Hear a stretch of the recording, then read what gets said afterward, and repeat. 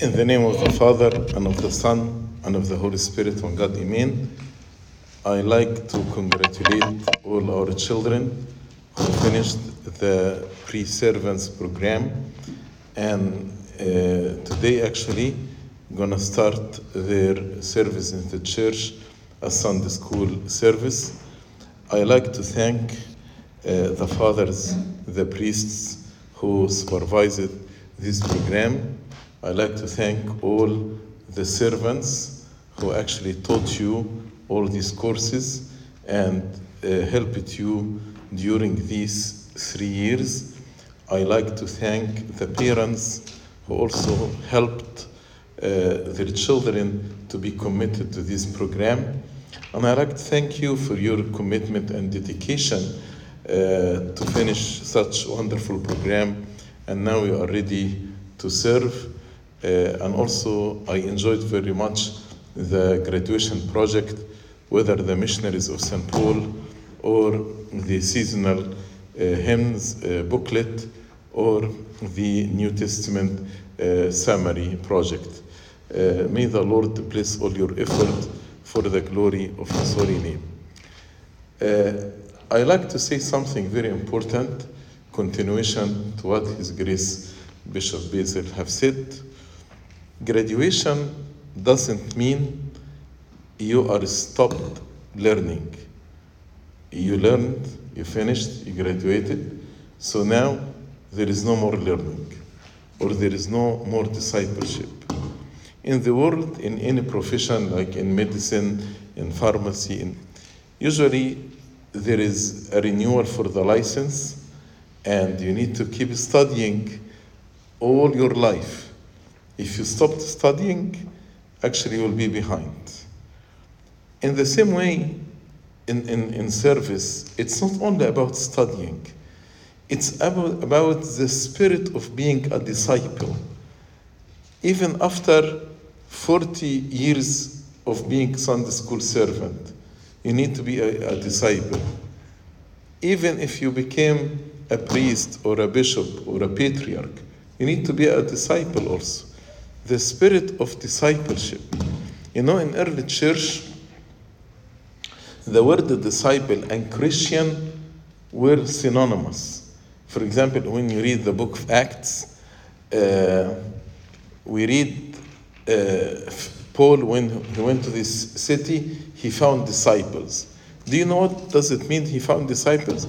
He found believers. So the day in which you forsake the spirit of discipleship, you are not a believer anymore.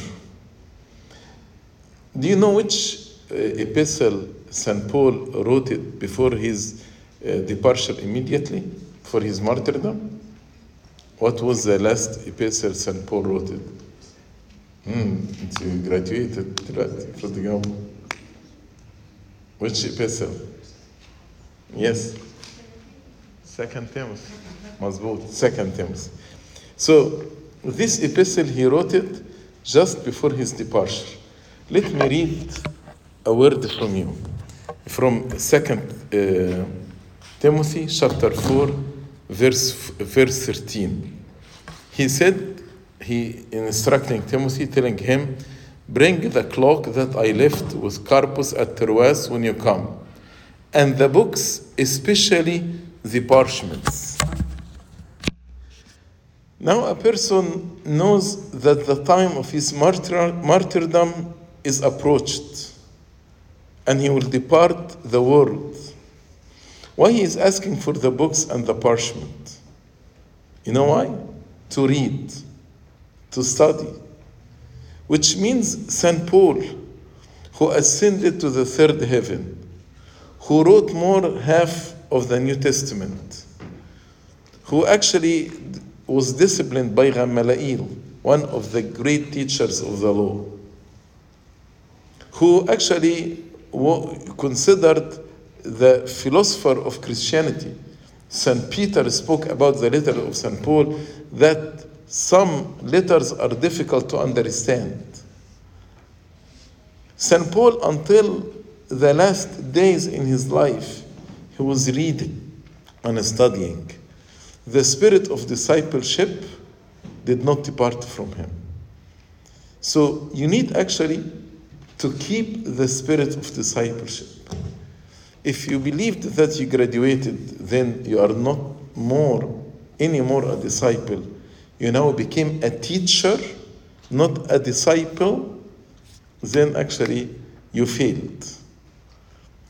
But if you keep the spirit of discipleship the rest of your life, through the grace of God, you will be a successful servant to the Lord.